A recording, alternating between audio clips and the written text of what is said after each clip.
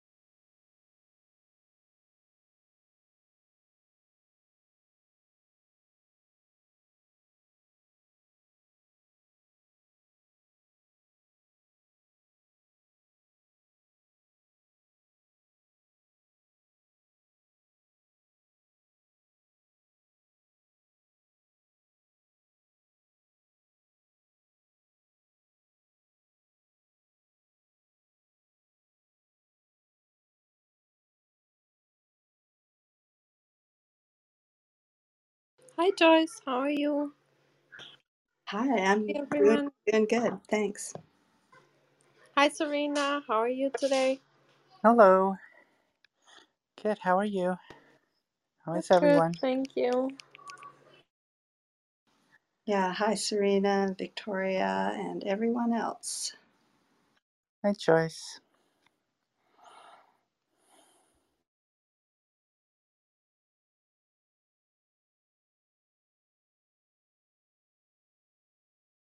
We'll start in around 7 minutes. Welcome, everyone. Thanks for coming. Thanks for being patient with us.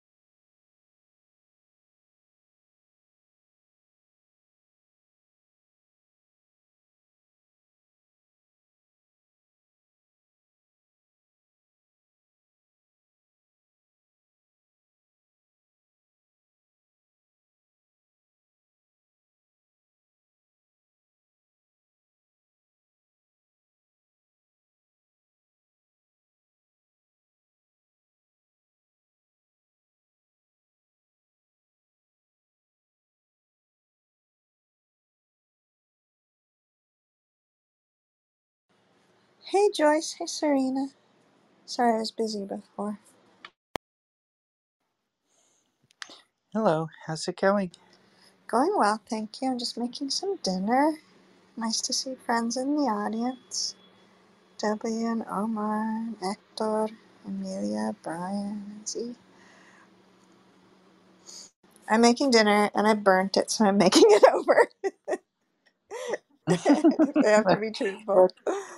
what, what's for dinner? Well, I was sauteing some red peppers and onions, Mm. and I went to check some email.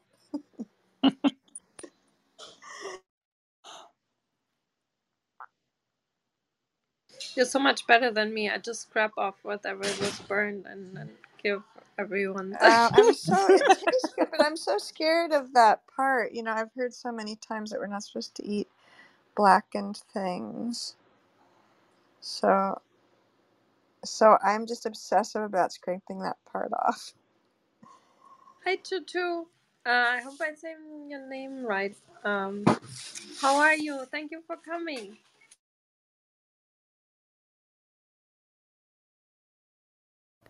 Hi.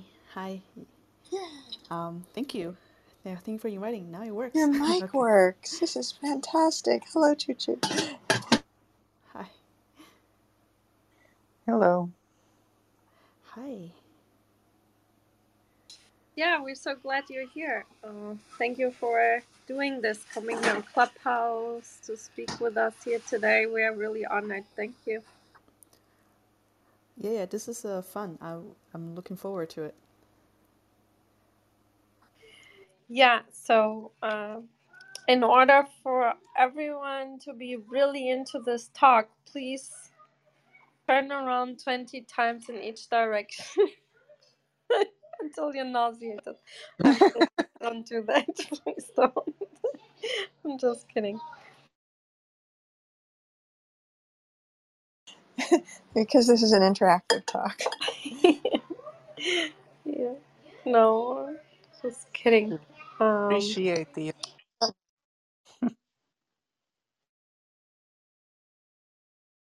Tutu, we'll start in around 3 minutes, if that's okay with you. We'll wait a little bit until people have time to arrive, and yeah, and we go from there. Yeah, So sounds good.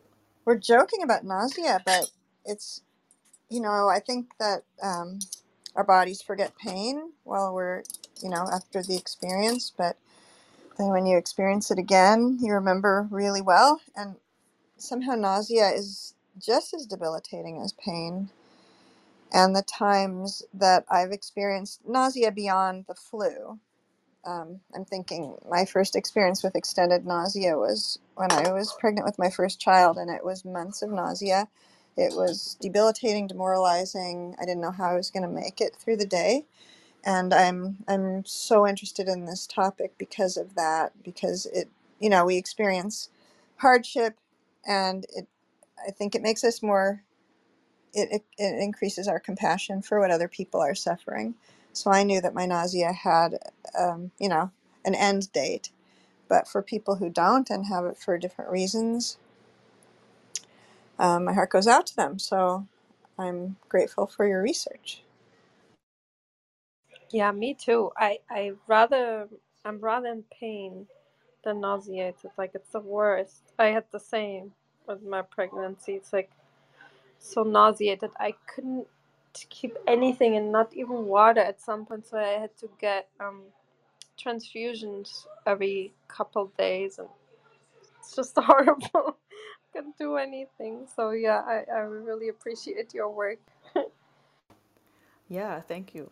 I agree. Like, pregnancy-induced nausea is so prevalent. Every woman, or most women, may experience it, but we actually don't know much about that at all. So I'm surprised, but hopefully we can address some of the questions and in the current or future work. So yeah.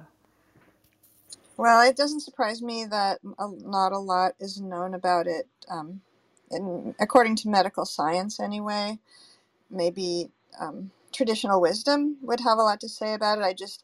I know that I've read that it's that chorionic gonadotropin is responsible, that the more of it that you show in your blood, the higher probability that you will experience nausea, which can indicate just a healthy pregnancy. But about the mechanism, or just that it can create a very sensitive stomach lining. But even that, why does that go toward nausea? And I'm sorry, Katarina. Yeah, I was threatened with the same, but I discovered watermelon. So now I have to say to anyone, if you're having trouble keeping water down, then try watermelon.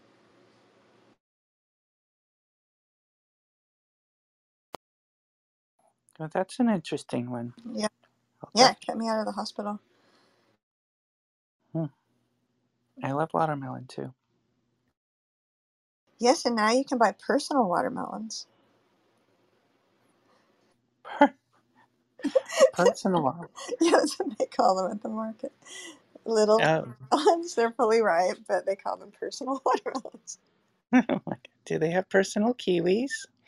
Yes.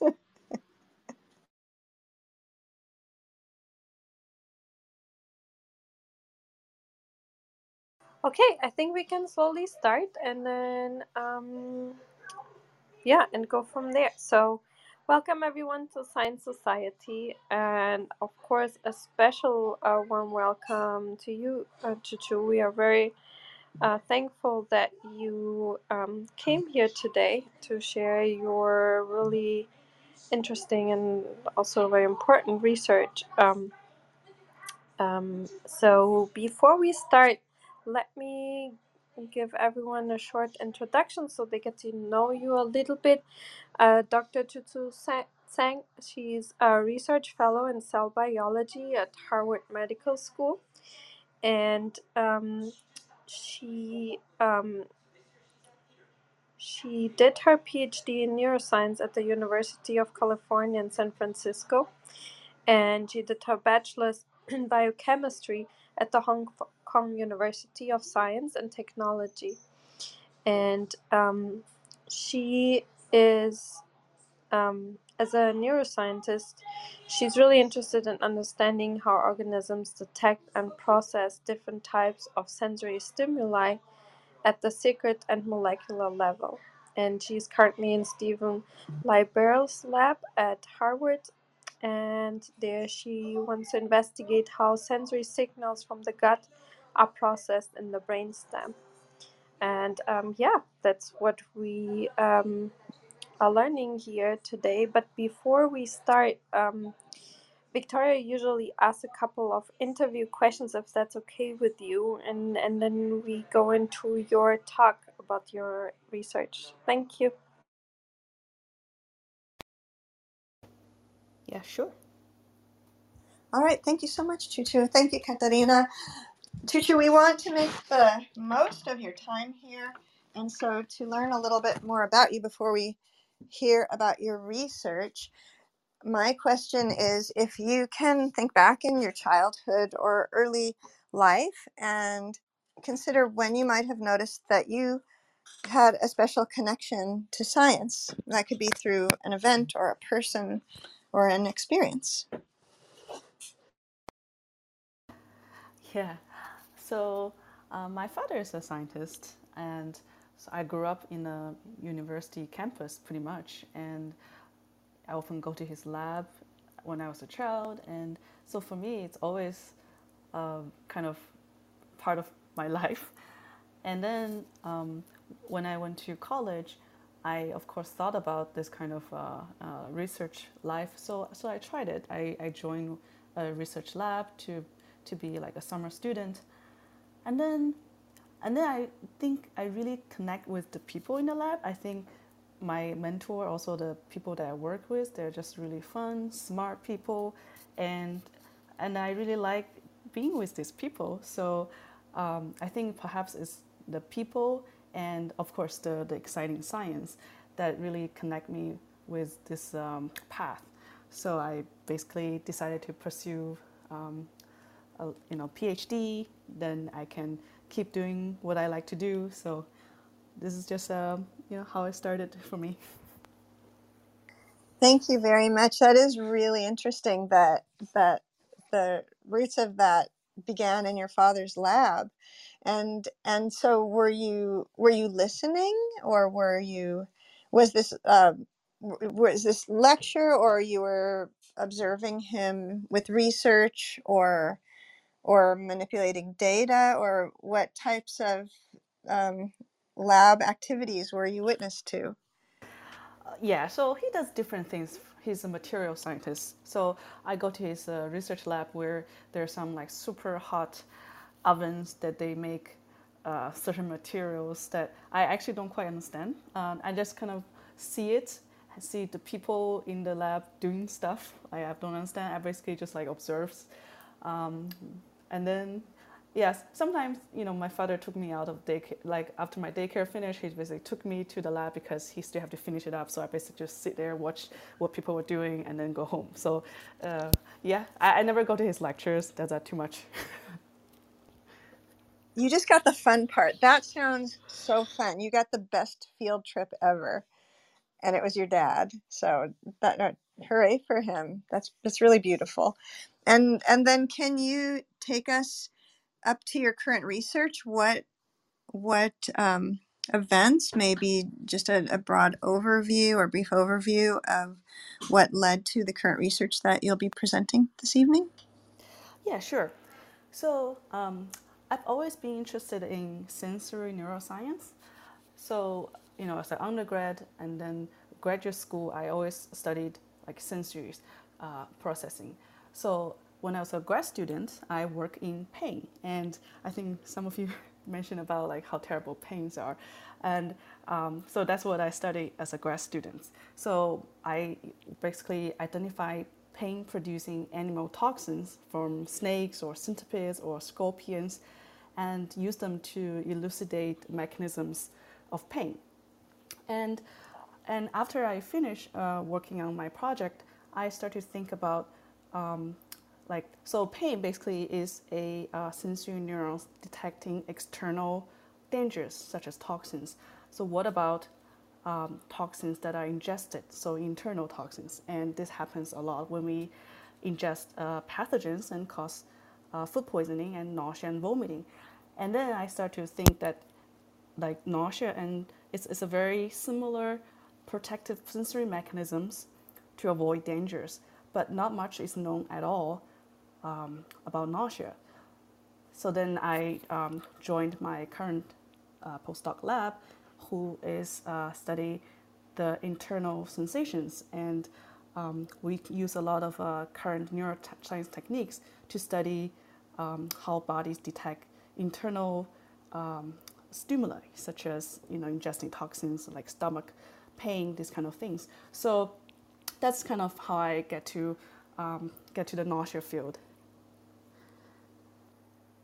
Right. Thank you. Yes, it is so fascinating that we have the unpleasant feelings of nausea and pain, and yeah, everything that we just said. Going back to our just discussion about how debilitating that can be, and what is the protective mechanism? What could those possibly be? So at this point, you're welcome to go into your body of your discussion, and we can have a Q&A following, or we can have the Q&A drive your discussion along, either way. And sometimes friends will put questions or comments in the chat, and we on stage will take care of that for you, so you don't have to worry about it, and we'll share that with you. So we can run this however you'd like, and the floor is yours. And thank you, Chi Chi. Yeah, so I think I will talk about our two recent studies as they're closely connected. I will talk about the main takeaways in each study, and then I can open up for questions. And of course, you can always interrupt me during the talk for any questions or clarifications. So, so nausea is a sensation of visceral malaise, frequently associated with vomiting. At some point, everyone experiences nausea, whether it's from food poisoning or it's through infection. Nausea and vomiting is evolutionarily conserved protective mechanisms to get rid of ingested toxins, and also learned to avoid these ingested toxins for the future.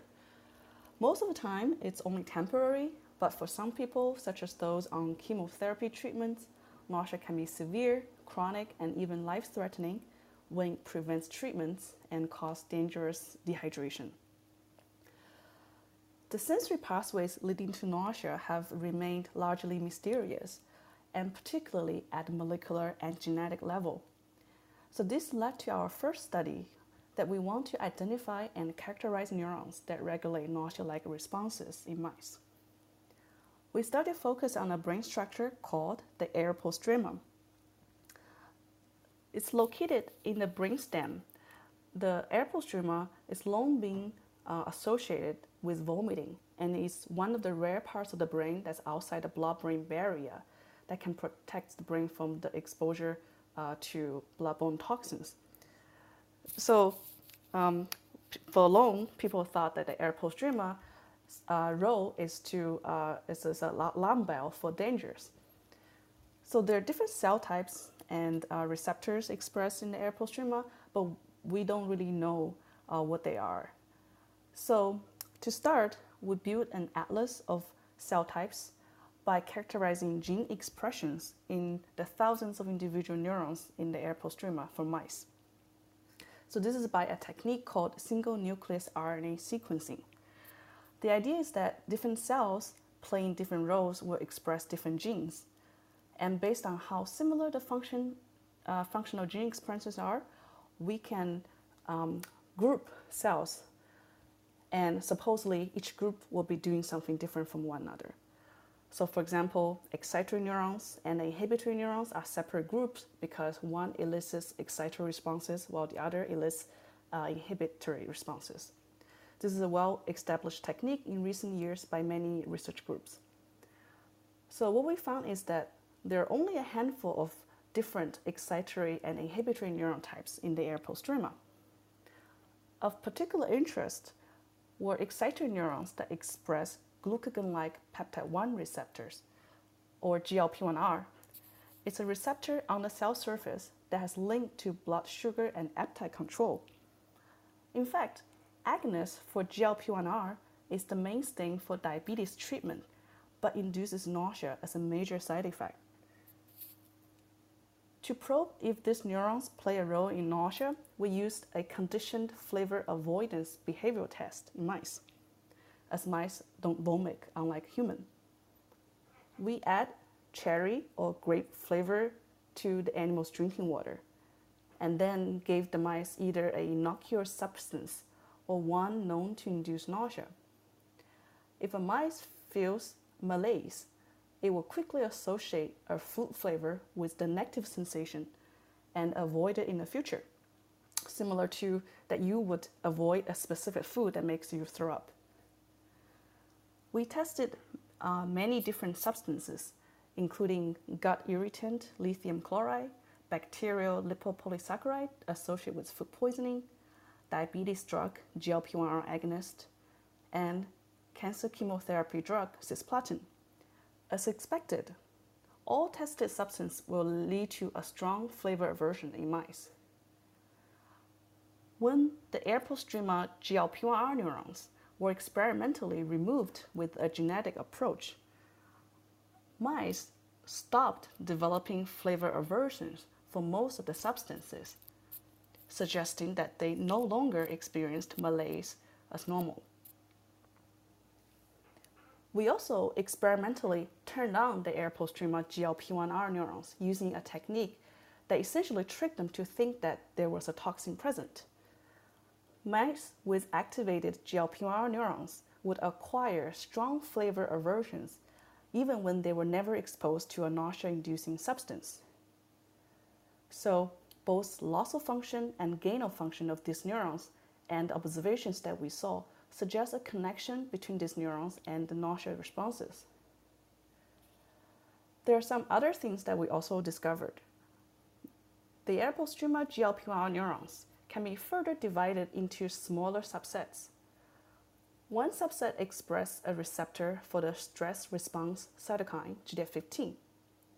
And interestingly, silencing this subset of neurons will cause the mice to stop developing flavor aversion for only the lithium chloride induced aversion, indicating there's potential a division of labor between different air post-traumatic neurons with different neurotypes responsible for different alarm signals for like ingested toxins.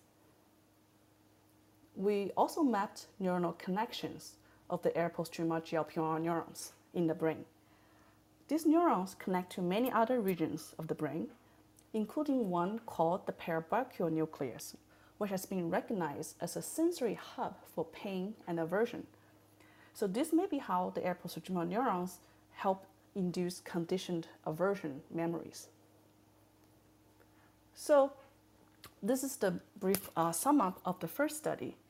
And what inspired our second study is that when we mapped the air post-traumatic neuronal connections, we also look at the air post-traumatic inhibitory neurons. These neurons, surprisingly, only project locally within the air post-traumatic, forming a dense network that connects to the nearby excitory neurons. So we thought, maybe the inhibitory neurons can stop the excitory neurons that produces nausea.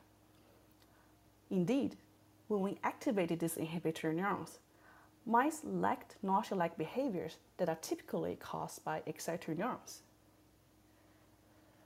In our previous sequencing results, we also identified 3 types of inhibitory neurons in the air post-traumatic. One of these types expressed a receptor for GIP, which is a gut hormone released after eating that stimulates the release of insulin to control blood sugar. We were curious whether this population of inhibitory neurons could be manipulated to suppress nausea behaviors, and if so, how does it work? When we used GIP to activate these inhibitory neurons, the inhibitory currents prompted by the neural messenger GABA flow to nearby excitory neurons, which then, and actually interestingly, specifically to one subset of the excitory neurons marked by the GDF15 receptor that induces nausea, and then reduce the overall activity of these neurons. On the behavioral level, we give mice flavored water again, followed by injection of nausea-inducing substance, and the animals will begin to avoid the flavored water. But if mice receive GIP, the rodents were happy to drink the flavored water. But if we bred the mice that lack the inhibitory neurons in the air post-traumatic, giving GIP to the mice will make no difference.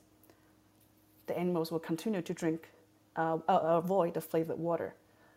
So GIP indeed suppresses nausea-like behaviors, and it acts through the air post-traumatic inhibitory neurons. So GIP has already been studied as a potential treatment for nausea, but people don't understand why. And our study basically suggests that it's through the air post-traumatic inhibitory neurons. And for those other studies, they have actually shown that GIP, when given to animals that do vomit, including ferrets, dogs, and shrews, it can reduce nausea in several nausea models, such as cancer chemotherapy-induced nausea and some other conditions. And there are also people working on incorporating GIP into diabetes treatment that target the GLP-1R receptors with the goal of reducing nausea as a side effect. So the traditional approach to intervene nausea is to block signaling pathways using pharmacological inhibitors. But we here focus on a new strategy of using the inhibitory neurons that suppress the excitory neurons in the air post-traumatic. By identifying the inhibitory neurons that suppress nausea in a pharmacologically accessible way, we can simply engage this neuron to counteract the nausea responses. So this is the main takeaway of the paper, and there's a lot of interesting questions that I think opened up, and I I'm currently actually searching for faculty positions where I can establish my own research groups to study nausea, and I hope to study some of the interesting questions um, that I will be discussing. For example, one I'm really interested is to understand the way the gut communicate with the neurons in the airpoststrema. So the airpoststrema excitatory and inhibitory neurons are connected to the gut through the vagus nerve. But how those brain cells are controlled by gut-derived signals are unknown. Obviously, we know that when something goes wrong in the gut, you can induce nausea. But how does that work? And maybe some of these mechanisms are conserved in certain gastrointestinal disorders, such as food allergy. And another question I'm also very interested is to uncover the potential different signaling factors that contribute to nausea. For example, food poisoning potentially engages signal molecules and cells very distinct from cancer chemotherapy or pregnancy-induced nausea. I'm particularly interested in many of the pathological conditions that induce nausea without the presence of even a foreign substance, such as during radiation exposure, pregnancy, and migraine. So nausea and vomiting in these conditions no longer serve as a protective reflex, but become a prolonged symptoms that reduce the quality of life. The mechanisms behind this sort of maladaptive nausea conditions are complete mysteries.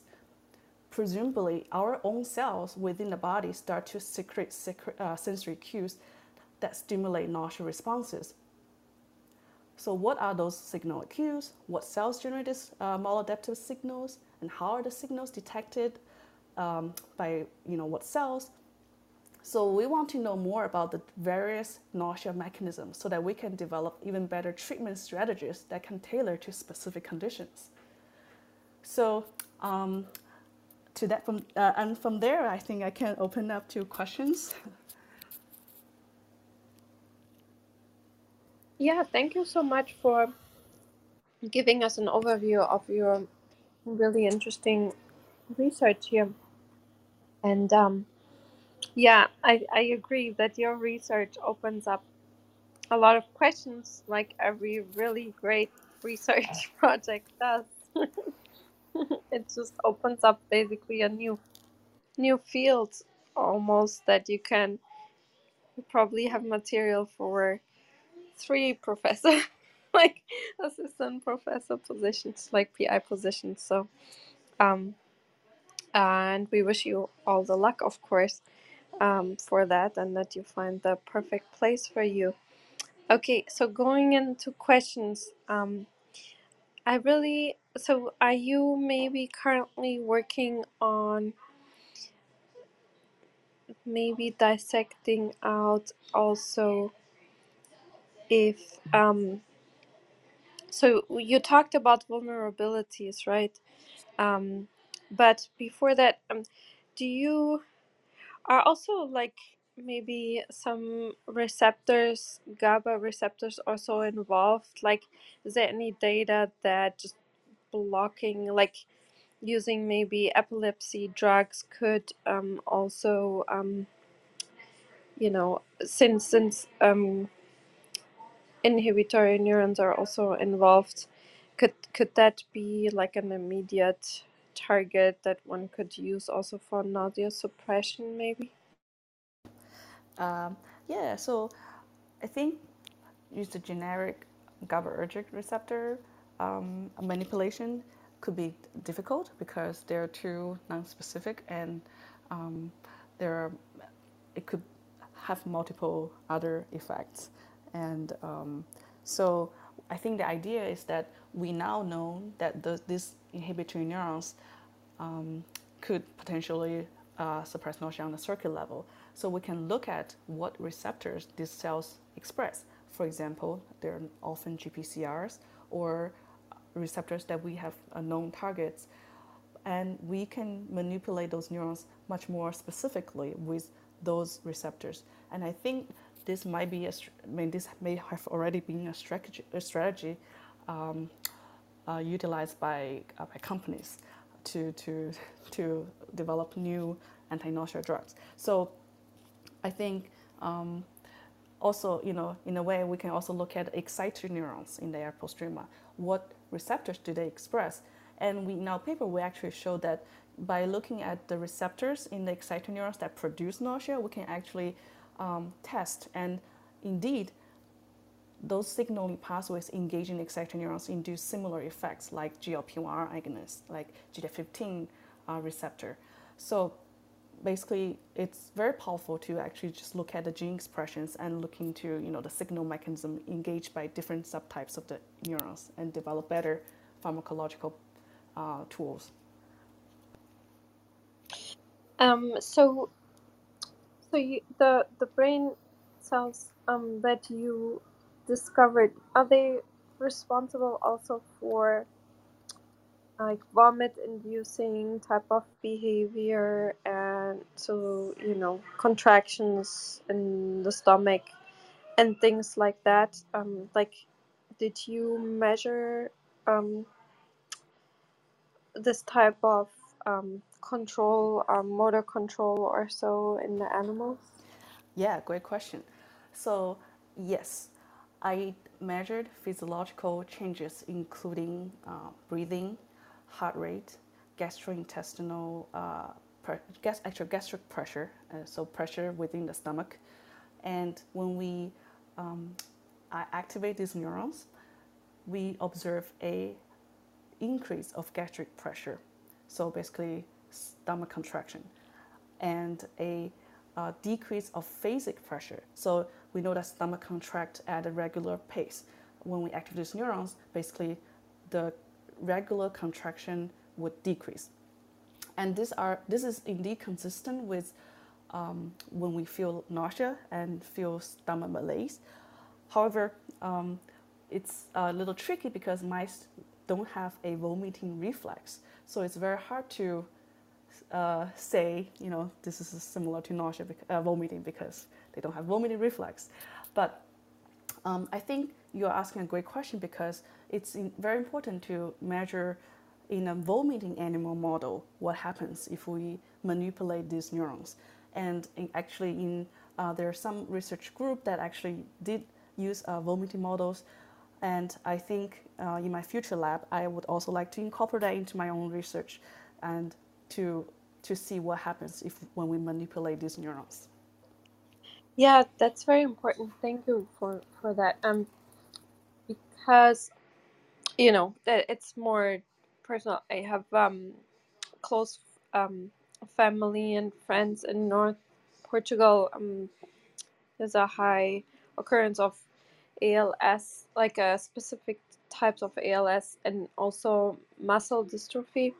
And a big problem is nausea and kind of vomiting inducing.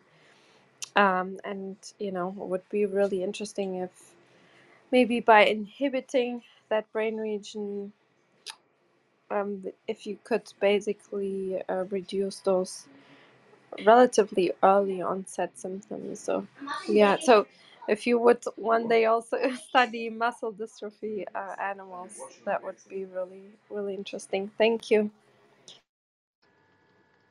I don't know if you said this, if I might have missed it, but do you think this might also be involved in the nausea that occurs with migraines? Sometimes it's even without the pain of the head, basically, but it's kind of an abdominal migraine. And I've had a few migraines in the past where the nausea was the worst thing. Thanks, I'm done. I'm sorry to hear that. Um, so I honestly, I don't know, but I think it would be very, very interesting to look into that. Migraine. There's still a lot unknown about what causes migraine. So, and the animal model for studying migraine is also very difficult because you can't ask mice whether they're experiencing migraine. So, but there are quite a lot of research groups working on migraine, and in the future, I would definitely like to join force with people who are expert in migraine and look into that. I, just kind of thinking about migraine, some people there's studies suggest that CGRP is very important for migraine mechanisms, and I wonder if some of this kind of signaling molecules also can be detected by these neurons. Currently, I don't know, but I think it's a very great future questions. I was also thinking of the connection with the gut because quite a few people report having foods apparently triggering their migraines. And I know there's some ideas about mechanisms, but I don't think it's all explained what the mechanisms are. Anyway, I'm done. Wow, very interesting. I have not heard of that, but this is super interesting to look into. Mm, yeah, yeah. I mean, I'm curious about, so a couple of questions in terms of getting to human trials, or, at least looking at the fidelity of the mouse model in extrapolating to humans.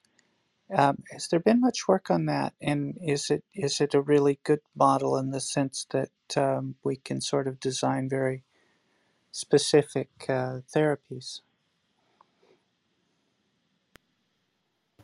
So I think the question is whether mouse model is a good model for studying nausea.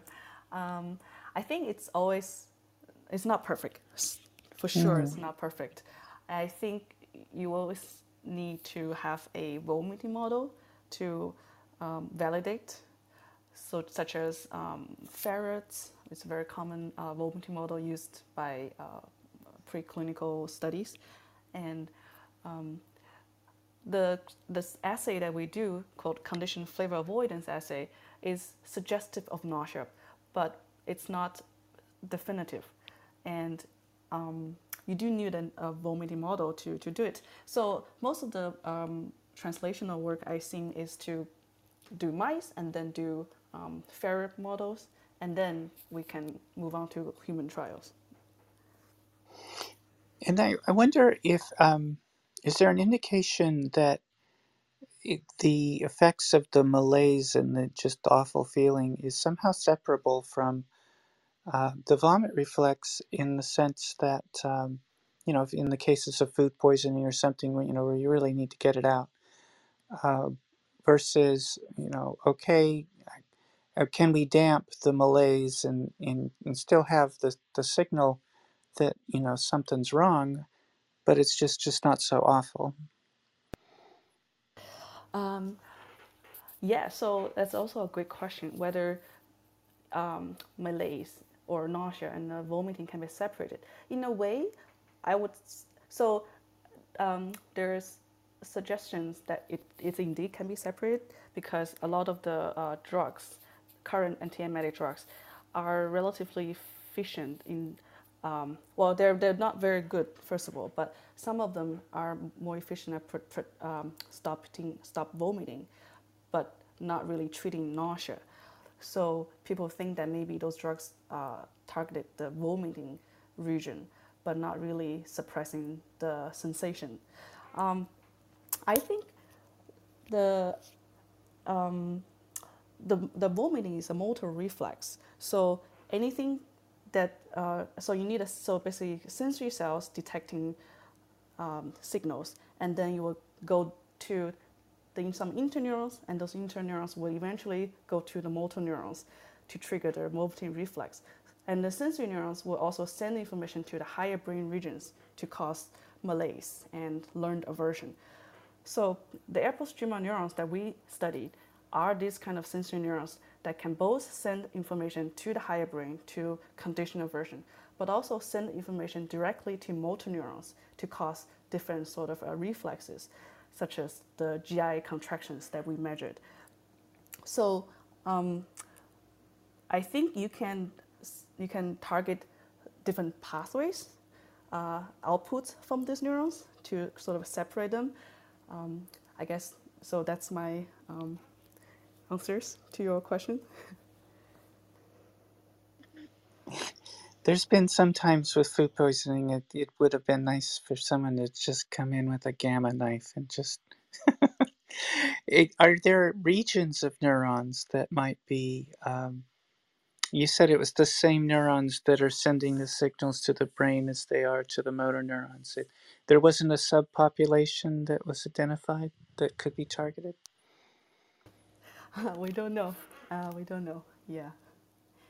So um, even though we know the cells can directly send motor outputs to control, stomach contraction, we believe those motor neurons could also be modulated by surrounding interneurons, as the brainstem is composed of other nucleus. So there might be a unidentified population of interneurons that could modulate the reflex itself.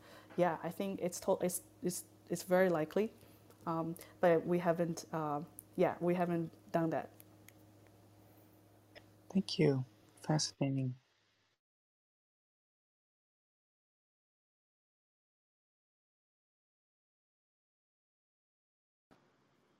Yeah, thank you so much for fascinating work that you just shared with us. As you mentioned, that one of the side effects after receiving the chemotherapy for the patient is the nausea, and you might know that with the immunotherapy, somehow, especially using of the, I mean, checkpoint inhibitor, solve this problem. However, because you just mentioned about the GLP-1. I was just wondering if you want to use this mechanism. What about some of the patients that they are suffering from the pancreatic cancer? Is that possible that reversely you exacerbate the situation with developing the drug or such things based upon your research or not?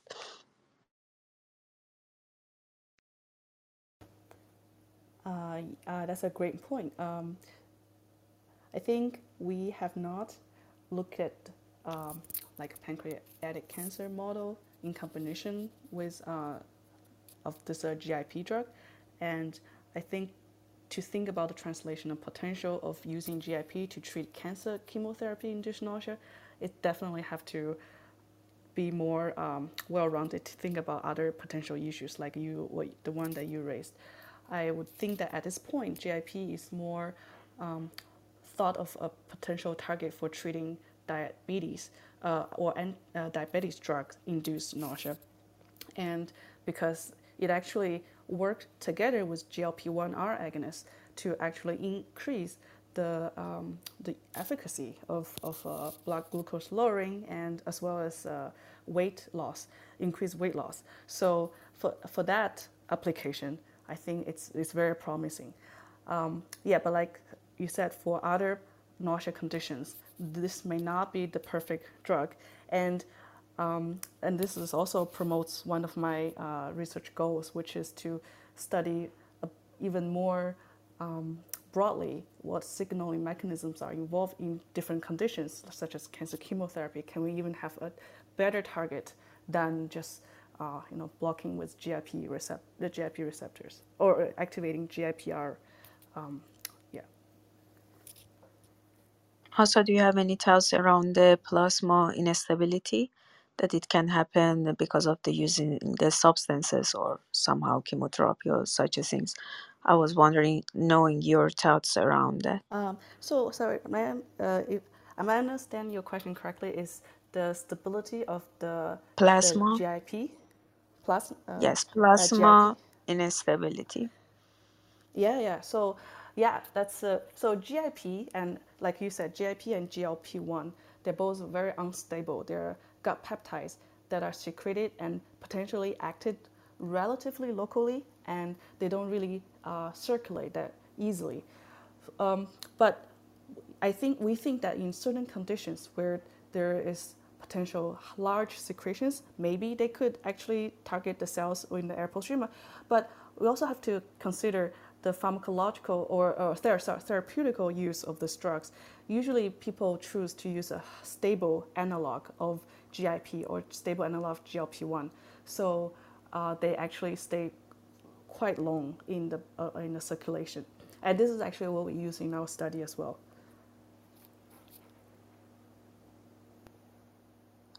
Thank you.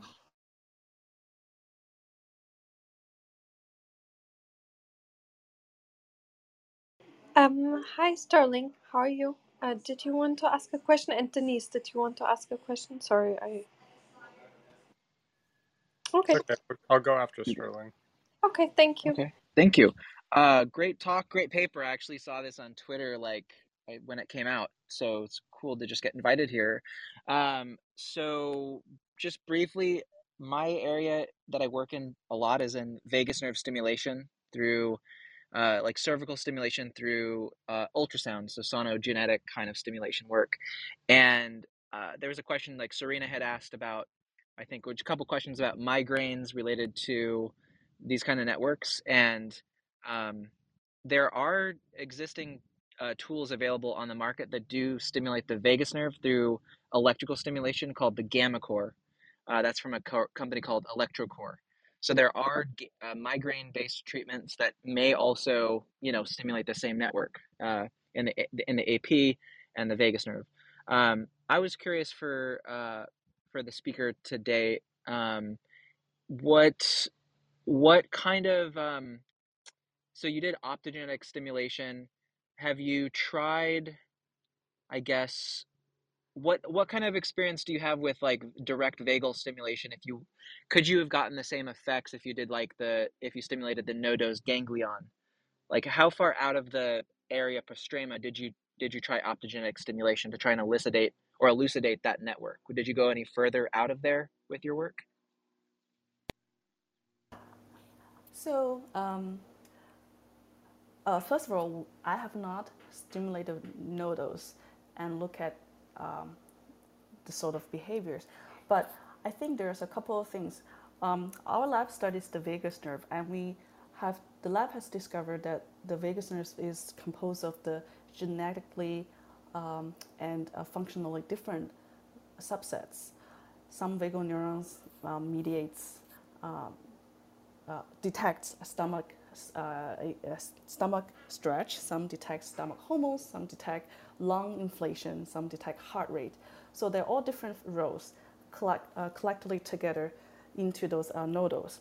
When you stimulate the nodules all together, it's sort of there's not too much specificity, and so that's the reason that I don't do this kind of study. However, I do find that there are specific vagal types that do project to the air postrema, but we don't know what those neurons do. Do those neurons innervate the stomach or innervate the duodenum in the intestine or the colon of the intestine? We don't know. And if you stimulate those neurons specifically instead of the whole vagal nerve, maybe you could actually get the same sort of aversion, like nausea-like responses. So and if you stimulate like everything together, some of the effect can be potentially masked by some of this other very strong effects, such as heart rate or like stop breathing. So I think it's a little bit difficult to stimulate the nerve in experimental conditions. Yeah. Cool, thank you. Yeah, that answers my question.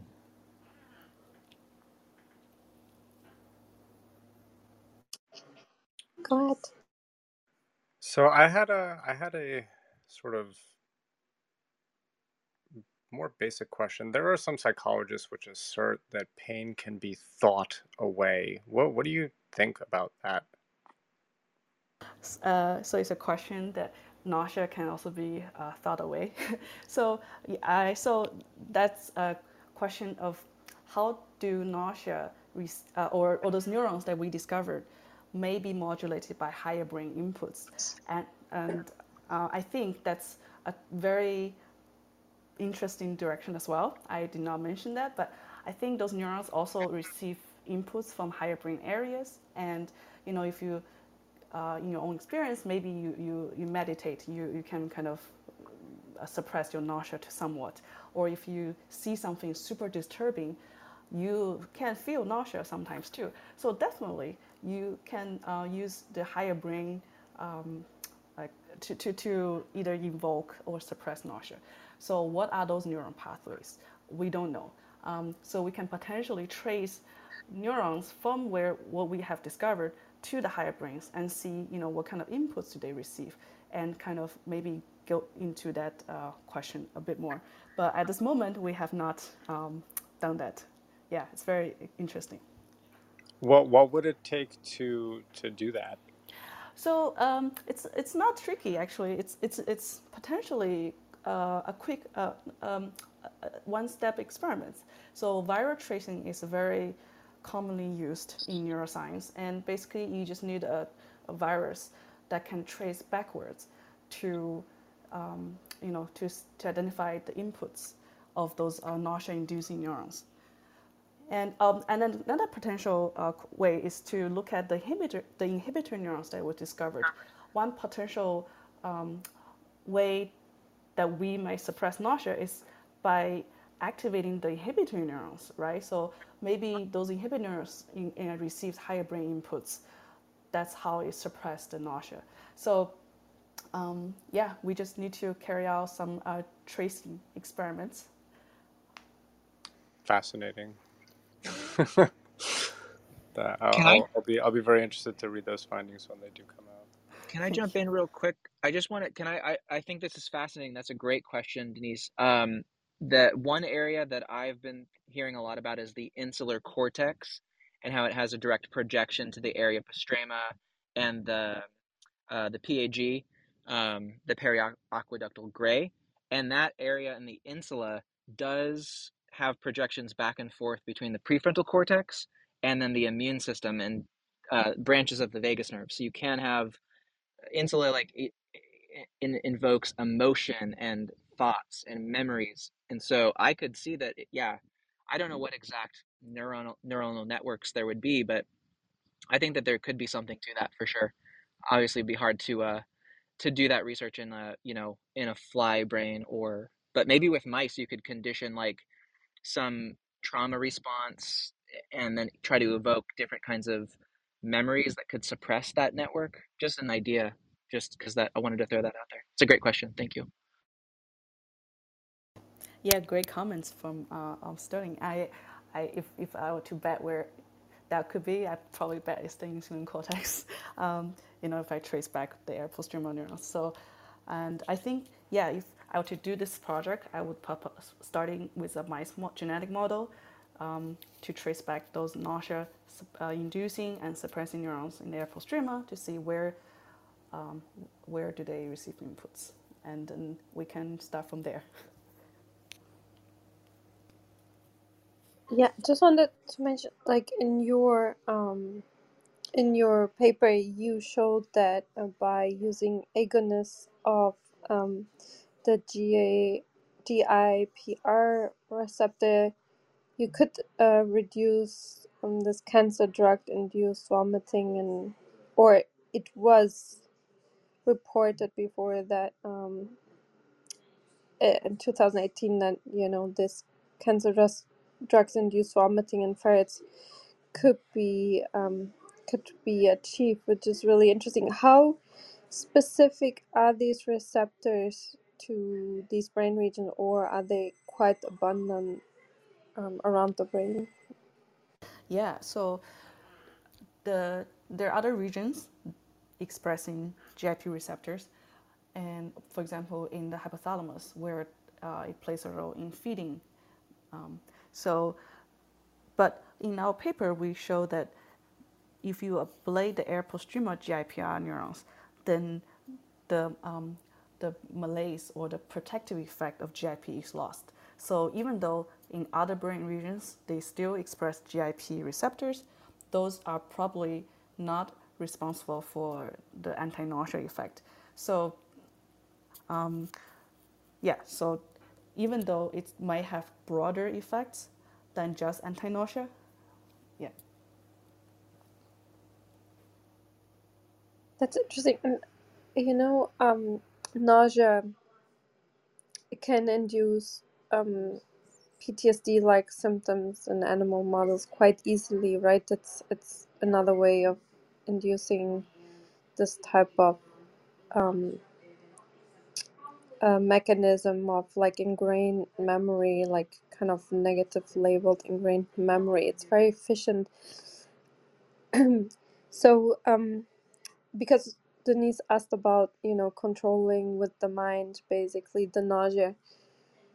Do you think that insight from PTSD like memories in animals could give insights in how to control nausea? Like, or do you think that's a very different mechanism?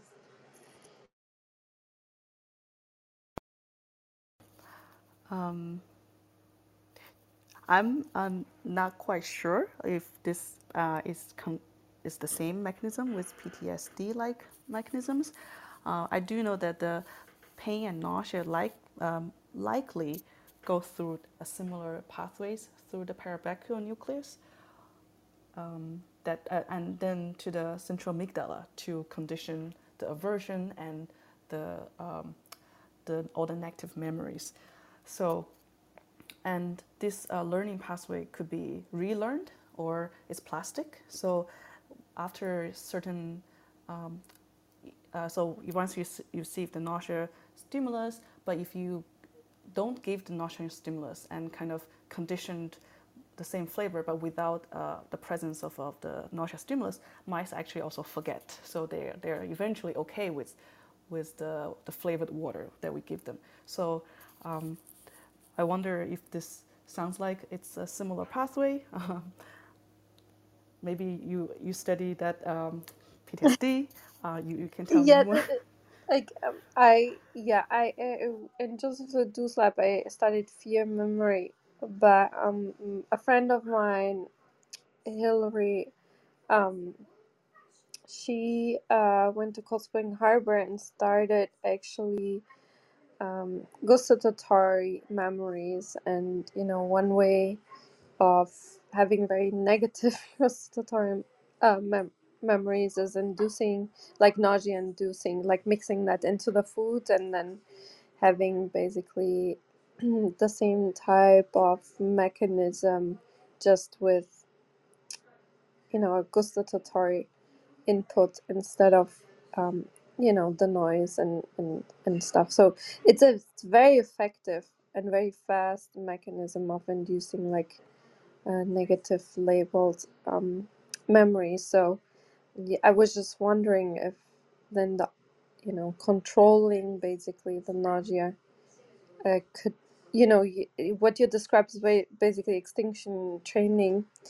Um, if there are similar, receptors involved, is norepinephrine and stuff involved, and if you could basically use that stuff to also like control nausea, and it would just be really interesting if both of those are kind of really similar. It would make a lot of sense because it's a huge threat, right, to eat something poisonous, and you should learn it fast. The same as if like a predator comes and tries to hunt you, you have to really learn it fast. So it's really important for survival. So it would make really sense if there are similar mechanisms involved. Yeah, thank you. Yeah, thank you. Makes sense. I'll look into that. Yeah. I see Susan. Hi, Susan. How are you today? Do you have a question? Yeah, I had to leave, so I'm not sure if you covered it. I have two quick thoughts, and hopefully they would lead to a question. One is, if you had not discussed it, the correlation between nausea and motion sickness, and if there was anything in your research there, and why some doctors prescribe Benadryl for nausea and why it seems to be so effective. Again, this is not my field, so these are just, I'm curious about both things. Thank you. Yes, I did not talk about motion sickness. Great question to have a chance to discuss that. So motion sickness is thought to be mediated through the inner ear, the vestibular system.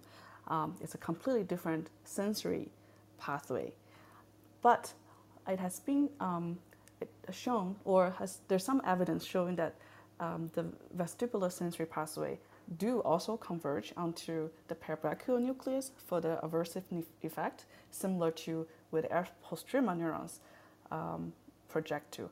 So potentially, these are two different sensory pathways. One detecting blood-borne ingested toxins, one detecting motion, and both pathways can converge onto a nucleus in the midbrain to condition aversion and induce nausea. So, and the antihistamines are used to treat motion sickness because it has been shown that the vestibular nucleus express the histamine receptor. So it's more kind of specific to that particular pathway, but not for the the air postrema potential the pathway. Just a quick follow up. Had you read anything about motion sickness and nausea in relation to people that are highly creative being more susceptible to those things? Oh, interesting. Oh, I have not heard of it. Yeah. I've Okay. actually read something. If I find it, I will send it to you. Okay. Yeah. Okay, thank you. Thank you for answering. Could I ask real quick, just to jump in on that the comment about Benadryl? That's something that we know in our work as an anticholinergic. So it does seem to block acetylcholine at the site of the receptor.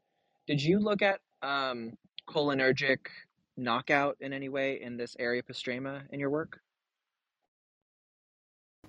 No. So we look at a bunch of receptors that are common anti-nausea drug targets, and for example, serotonin receptors and NK1 receptors and histamine receptors. So the air postrema is not rich in any of those receptors. It does express some of the acetylcholine receptors, but we have not looked at the like knockouts, like you said. But interestingly, air postrema receives dense vagal inputs, and the vagus nerve is rich in expression of serotonin receptors and K1 receptors. So we think that a lot of the anti-nausea drug potentially are inhibiting this vagal air postrema communication, and that's perhaps how it does, how those drugs work at the brainstem level. But we're actually actively testing those theories. Yeah. That's interesting.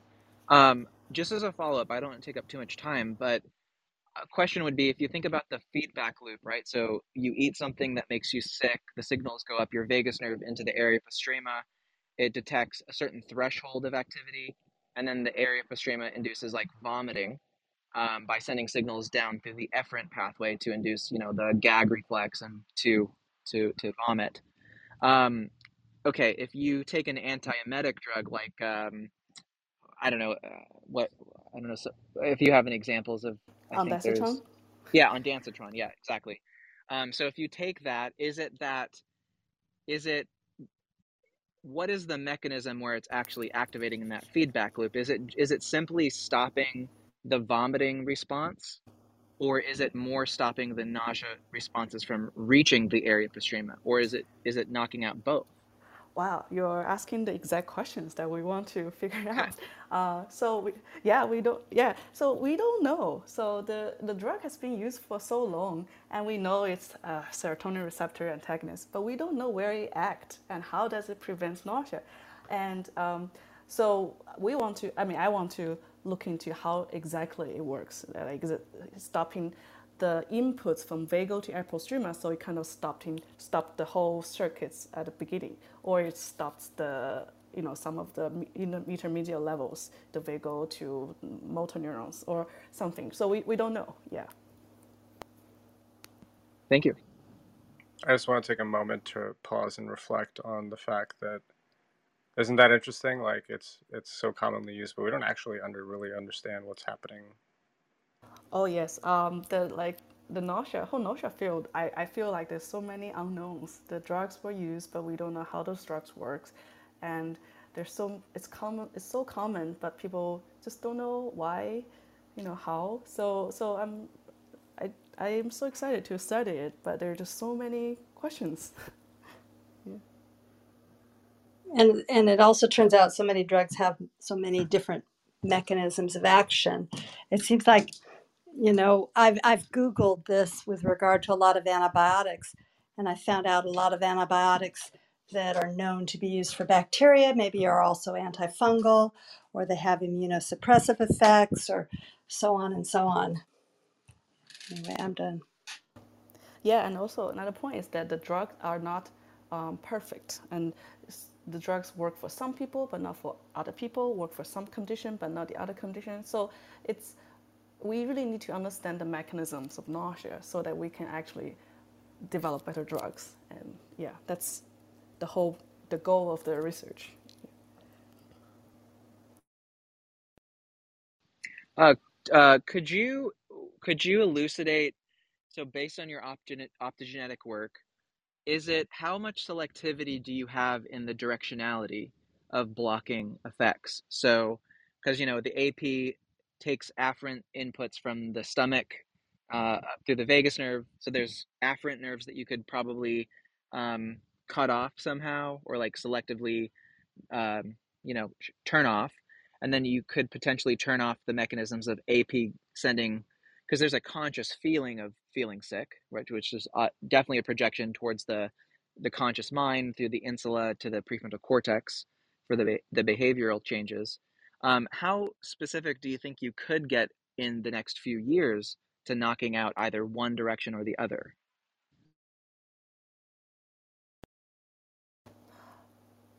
So one, we did this experiment to trace whether the motor projecting uh, uh, terminals are the same as are from the same neuron as the higher brain projecting axons. So basically, we're tracing at two brain sites, one in the higher brain and one from the motor nucleus, and going back to the neurons that have the axons, and to see whether it's the same neuron or different neurons. And we actually found that most of the are the same neuron. So basically, one apocentric neuron will send axons both upstream to the higher brain and downstream to the motor reflex. So it will be very difficult to. You would think that if there are two different neurons populations, then you can kind of selectively block. But if it's the same neuron sending to both pathways, you, well, I don't know, but there might be ways. But at this moment I couldn't think of a good way to stop one but not stop another. Interesting. Thank you. Can I ask another quick question? Have you looked into the connection, or maybe you covered this already, between nausea and dehydration?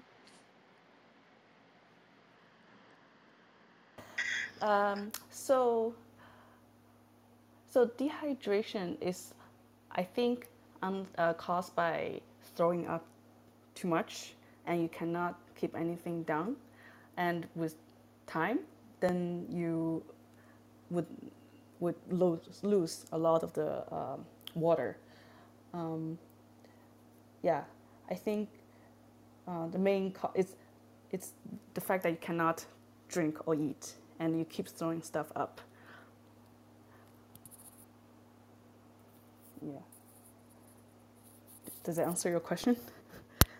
Yeah, I'm curious. Obviously everything you're doing is intent on treatment and helping people. This would be a really great way to understand how to help people in this situation, like people that are dealing with like a high fever, obviously during all these pandemics and viruses and infections, and then consequently being unable to control their nausea in relation to that would be. And sometimes it seems like if you can't control it right away, it's hard to then control. So it would be interesting to know, I guess, futuristically. Right. If you can feel better by taking some pills and you don't feel nausea and you can drink water, you probably, yeah, I think that would be definitely the goals, right? For the for anti-nausea treatments, yeah.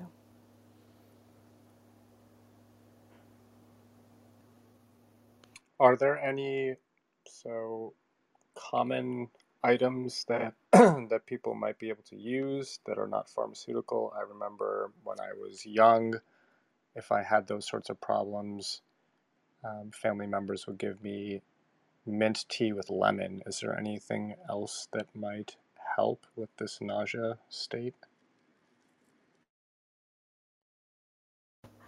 Um, I also have something like that that I do use, like for example, ginger. But I'm not gonna say that any of this have like scientific base. I have not studied that, and I would like to find some scientific base for some of the common wisdoms. For example, ginger. People say ginger works, but some people also say it doesn't work. So like, does ginger the ingredients in the ginger activate some receptors or suppress some receptors in the air postrema or the vagus nerve, that so that we actually have a real scientific base behind it? We actually don't know, but I think it could be studied, in the future. Those are some studies I'd like to see. Yeah.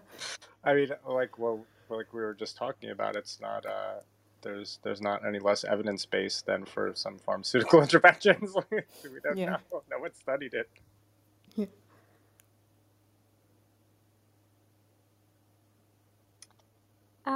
Kyle has a question. He wrote me about using cav- um, cannabis for regulation of nausea and vomiting, and it's also prescribed for people with undergoing cancer Cancer. treatments. So, did you study that in your work, like what the mechanisms are and where it would help? Yes. So we have not studied it, and I think cannabinoid receptor is like any other anti-nausea drugs. It works, but we don't know how it works. But it's also very complex because um, over overuse of the weed also cause chronic nausea. So their receptors, this receptor are expressed in the air postrema, but it's also expressed in the GI tract. It's quite broadly expressed. So how does those different neural pathways engage at different dose at different time, and lead to the effects, either anti-nausea or chronic nausea? It's really not clear. Um, yeah, it's a mystery as well.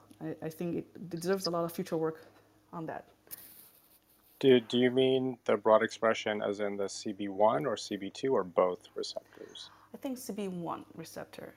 Um, I have to look into my expression of the genes, but I do remember CB1 is broadly expressed in the air postrema, and um, some of my colleagues studied the GI tract, sensory neurons in the GI tract also see some um, the receptors. I think it's also CB1, but I have to check with him. Another question I received is, so you basically think that nausea is something that is experienced in the brain, or is nausea experienced basically in the rest of the body due to what these cells signal to, the muscles and the whole, like,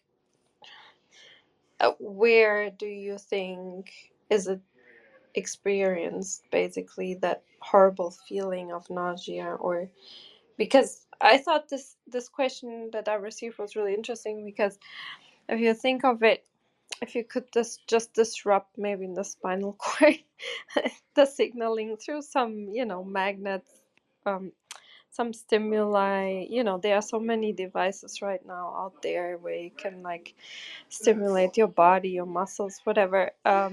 If you could disrupt that shortly for like severe onset of nausea, would that help? Or do you Yeah, think? yeah. So you're asking a great question that I would like to study in the future. So what are the signals of nausea, and where do they get detected by what cells? And we know some of the neural pathways of a nausea, for example, the air postrema and potentially the vagus nerve, but they potentially connect For example, the vagus nerve, they connect with the GI tract. Potentially, it could even communicate with local cells like macrophages or mast cells or some of these other cell types that initially detect signals of nausea. So um, I would like to understand the signals, which cells detected, and then we can actually target those cell types and block it at even the peripheral site before it reaches the brain.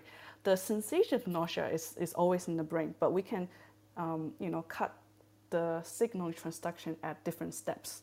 Um, but we need to first understand what are those cells and what are those signals in different nausea conditions. For example, pregnancy or cancer chemotherapy or migraine. We really know too little.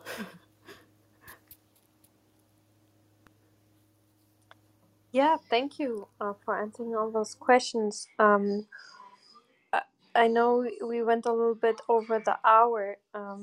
You probably, it's late for you, so we don't want to take too much more of your time. So if anyone has a last question, please go ahead. So, yeah, go ahead, Victoria. Yeah, thank you. Choo Choo, I really just would like to thank you because even if there are no definitive answers or solutions to nausea that people are suffering currently, it's meaningful to hear it acknowledged and see it acknowledged in this way.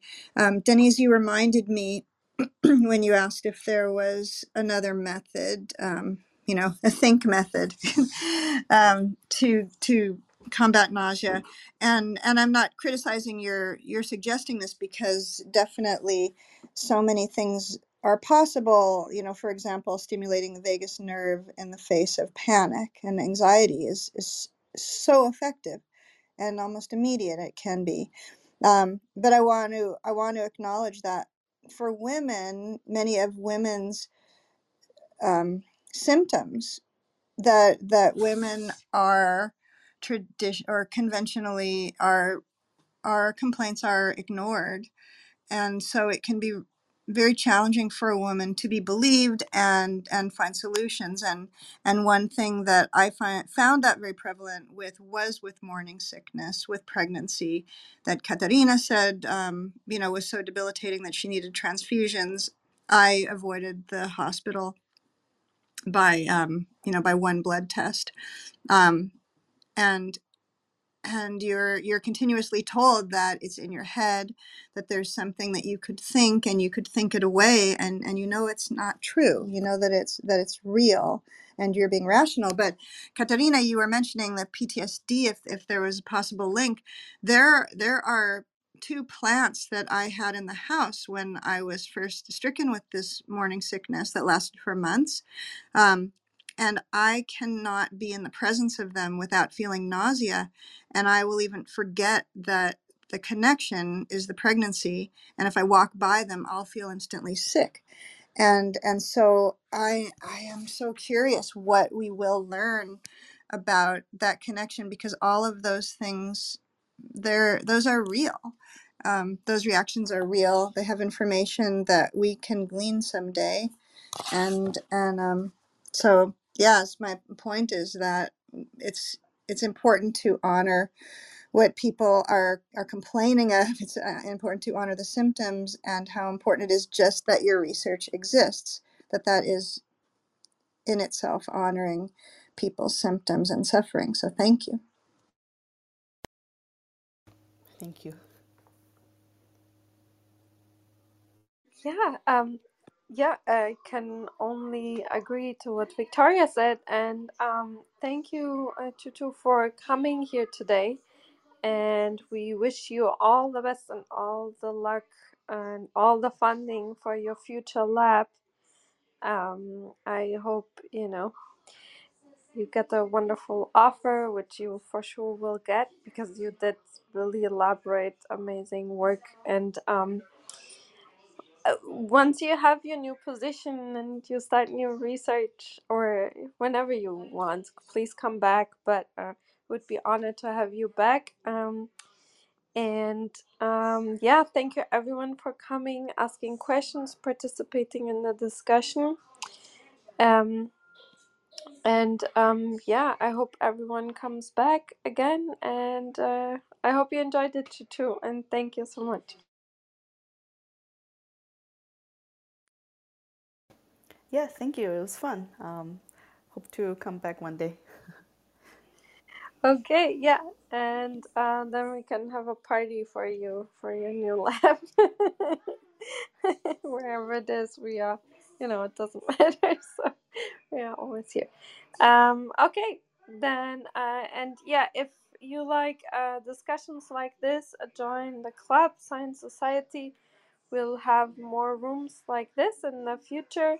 We have our next room on Friday, and it's quantum physics room with Dr. VNS, who will talk about how a new discovery where they saw how electrons take fast and slow lane all at once, which is really interesting. And we'll have on Monday Dr. Lumba talking about cognitive immobility in a mobile world, which will be a really interesting room about um,